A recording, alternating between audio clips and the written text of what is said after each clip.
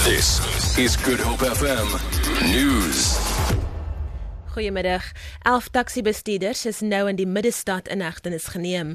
6 is vasgetrek vir die oortreding van die wet by byeenkomste, terwyl 5 ander inhegtenis geneem is deur verkeersbeamptes vir uitstaande lasbriewe.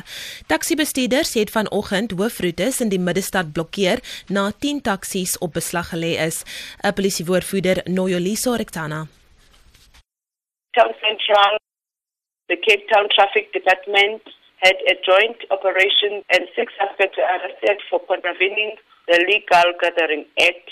All suspects are expected to appear at the Cape Town Magistrate Court on their charges on Friday.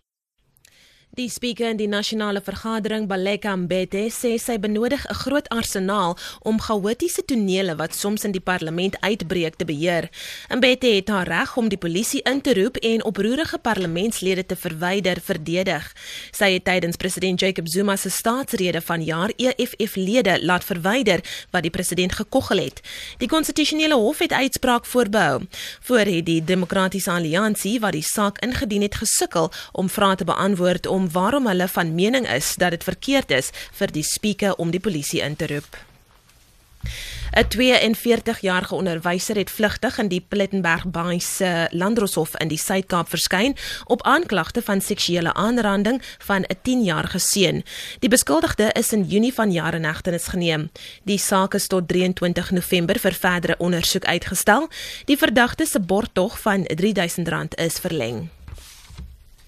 En tenslotte, inhegtenis is die eerste maatskappy wat in die bemagtigingssegment van die Johannesburgse aandelebeurs genoteer word. Dit volg te midde van onsekerheid oor die 70 miljard rand boete wat die MTN groep in Nigeria opgelê is. Handel in inhegtenis aandele het vroeër of liewer voorheen oor die toonbank plaasgevind. Die maatskappy is tot stand gebring om voorheen benadeelde Suid-Afrikaners 'n kans te gee om in die MTN groep te belê.